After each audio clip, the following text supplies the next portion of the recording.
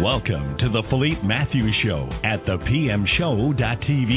Named the Oprah of the Internet by Mark Victor Hansen, Philippe Matthews doesn't ask questions that are different. He simply asks questions that make a difference.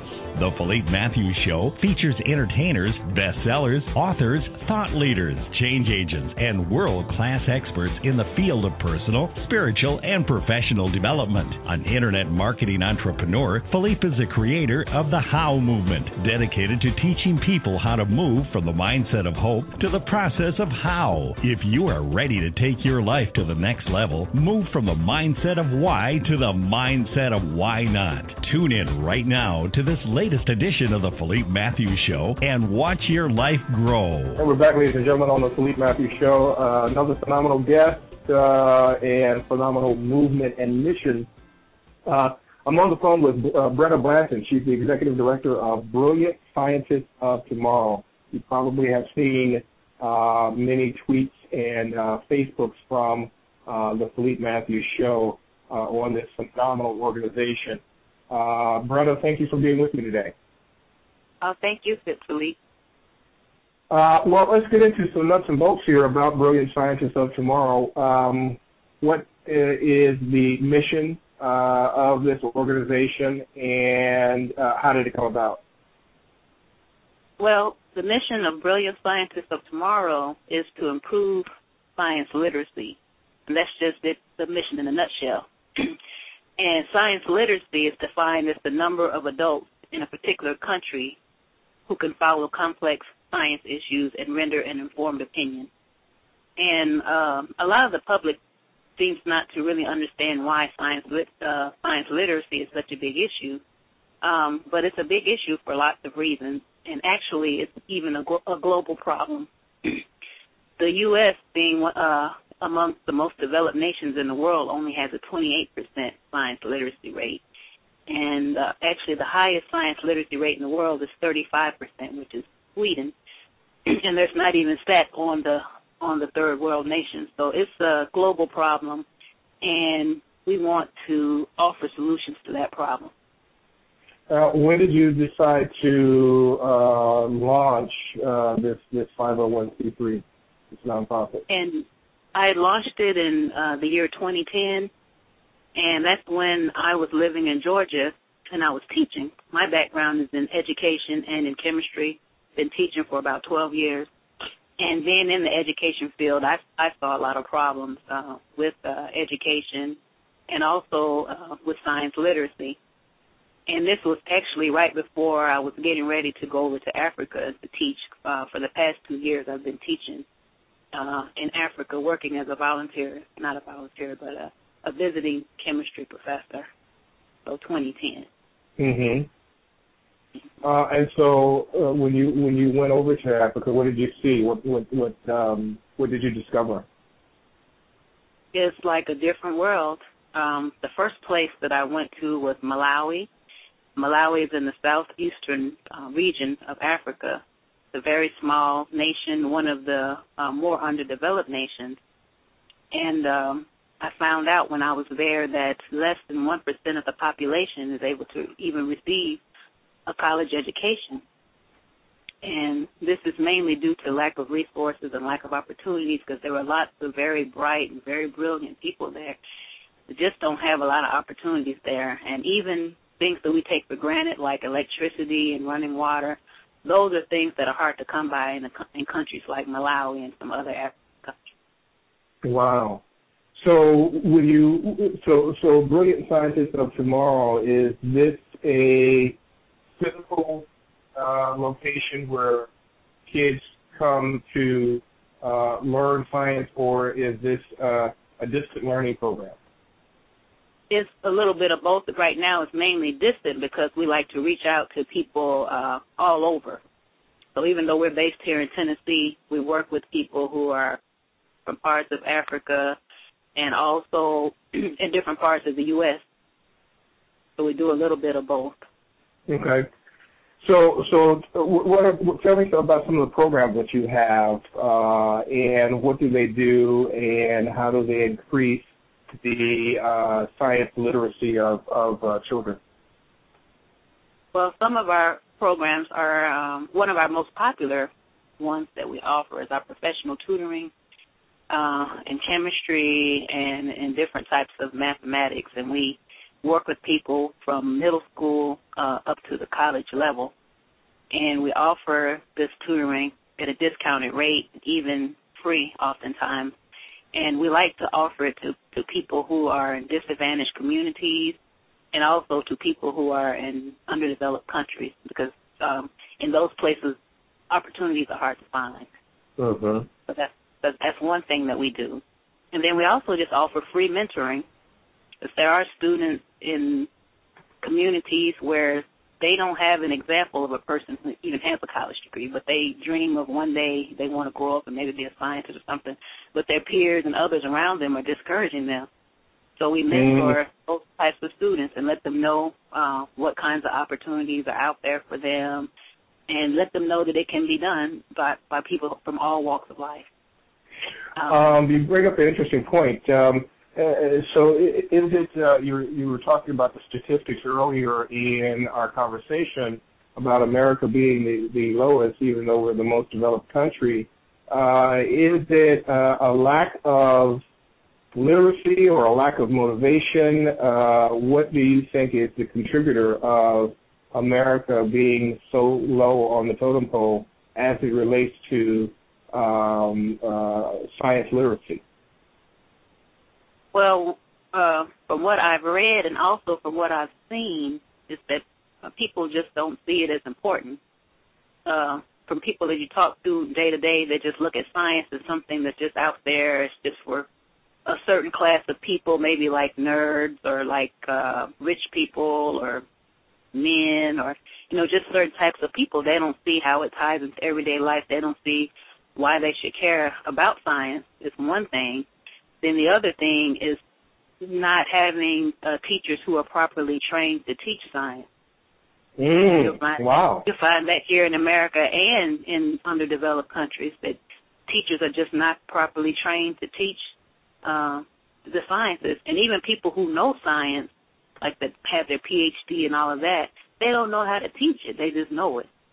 And they know all these words and all of that, but they don't know how to break it down to younger people, So it's difficult for students to learn it because they so those are the two main reasons that I see here in developed countries. Now, underdeveloped countries, this lack of resources, they don't have books. Internet is hard. The internet is scarce. Computers are scarce. Books are scarce in most parts of the world. So it's difficult to learn science or to learn much of anything in an environment like that.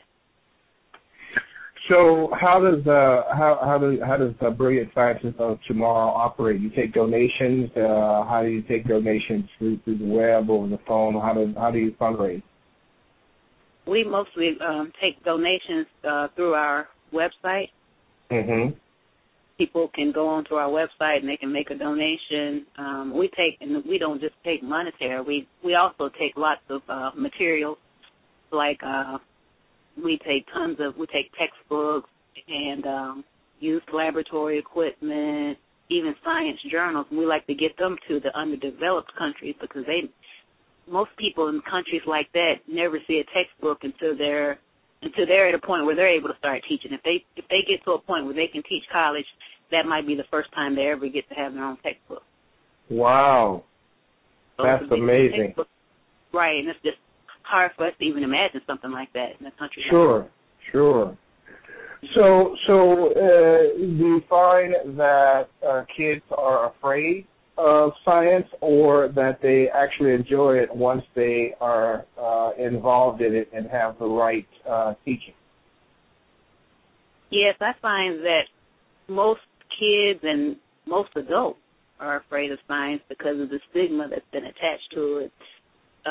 Society has made science seem like you have to have a high IQ, you have to have this, you have to have that. And science is just a tool like anything else. It's just like art. It's just like social studies. It's like any other tool. It's just used in a different way. But this stigma has been attached to it that makes people think, okay, I can't do it. It's too difficult. And that's one of the things that I like to do because when I mentor students, I just the same thing they learn in class, I can say it in a plain, everyday way. I can say it in like 5 minutes what they've learned in class. And they're like, wow, that's all it was? You know, not all these big words, you know. So what do you think is the consequence of adults being afraid of science and, I guess America not making scientific education something in the forefront? What are the consequences long term, short term and long term? Well,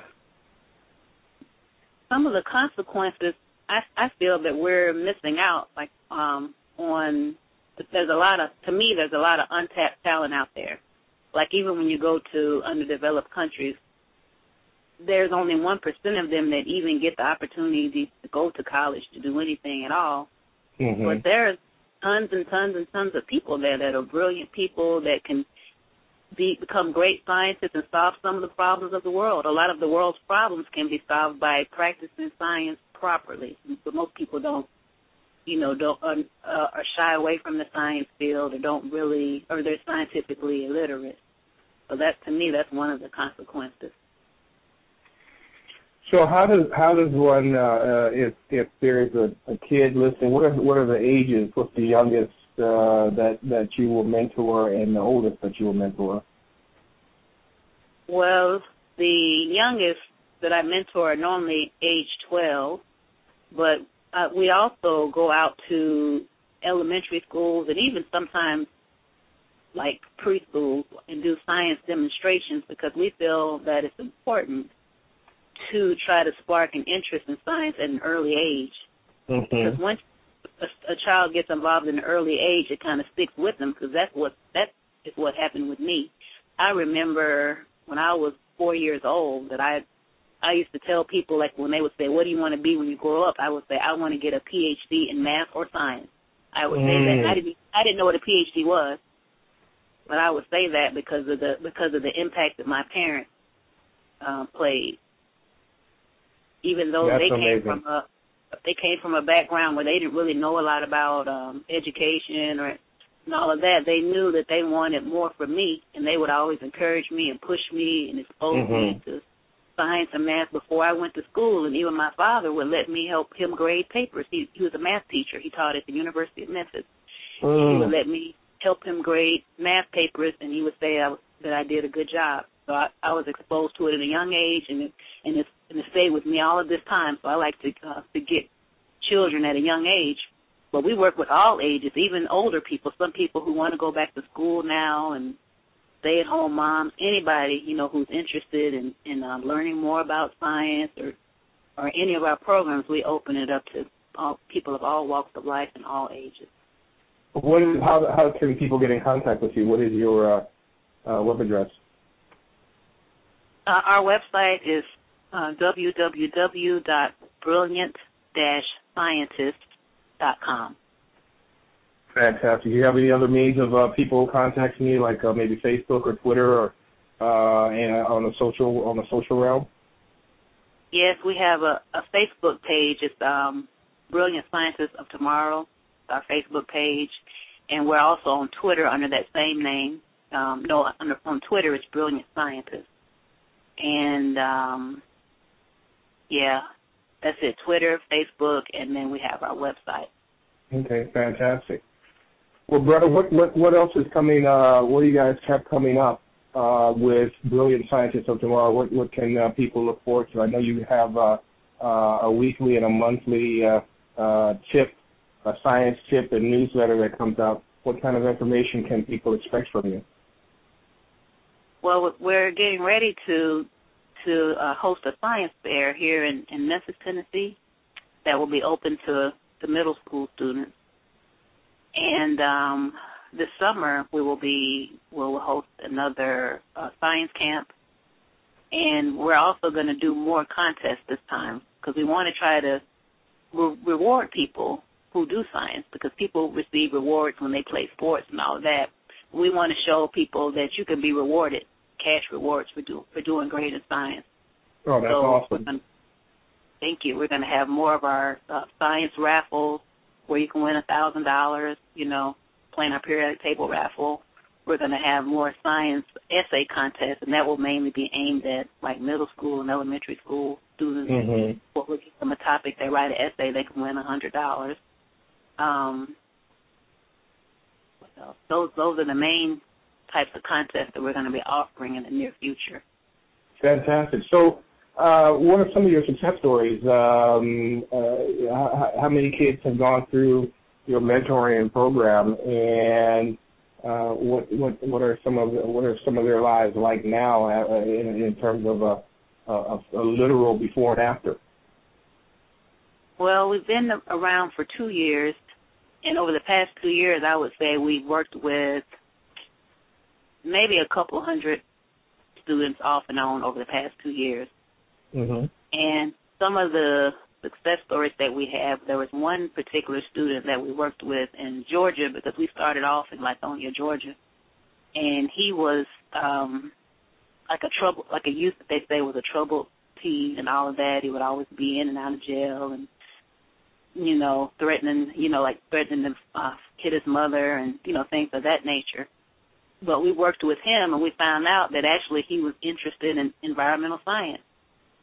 So he came and we worked with him on, we let him do like a small research project, and just mainly dealing with renewable energy.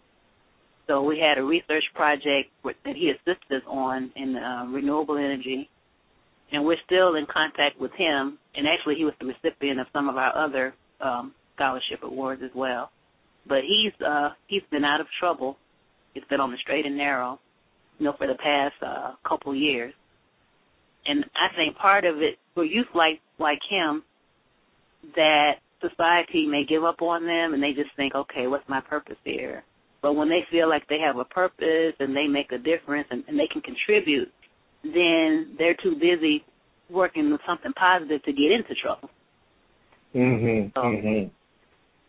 And That's then incredible. we have yes, and so we're proud of him, and we're still in touch with him. And actually, he's going to community college right now, and he's majoring. I think he said he's majoring in environmental science. So really learning science and increasing science literacy, especially for teens, it also increases self-esteem and self-efficacy. Is that correct? Yes.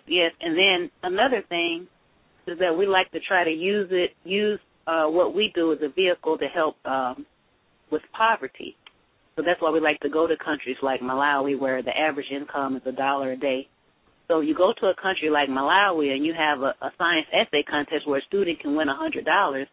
That $100 can help that whole family for a month in an economy like Malawi. Mm-hmm. So that's a way for us to help with the poverty problem, even though we're doing it, dressing it up in the under science. Mm-hmm. Incredible. Well, my dear, you have the Philippe Matthews Show and my personal full support of the Brilliant Scientists of Tomorrow.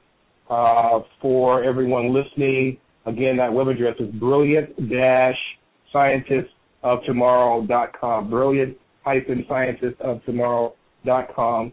And I would love to have you come back and talk about some of the new things that you're going to be doing, some of the new programs that you're going to be launching, and maybe even have some of your past students come on and maybe even talk about some science and do some quizzing or something like that, something that everybody can participate in. Okay, that would be great. All right, brother. I thank you so much for sharing some time with me today in your busy schedule, and looking forward for you to come back on the show. Thank you, and thank you for inviting us to come. Oh, absolutely. Looking forward to more conversation. Right, thank you. All right, my dear. You take care. All right. All right, bye-bye. Only 28%. That's right, only 28% of American adults are literate in science. Brilliant Scientists of Tomorrow, a 501c3 nonprofit organization, wants to change that. You can help. You don't need to be a rocket scientist to know your tax-deductible donation supports their scholarship fund, study abroad, science research, and free tutoring programs, science contests, workshops, and much more. Visit brilliant-scientist.com, encouraging the next Einstein and bringing science down to earth.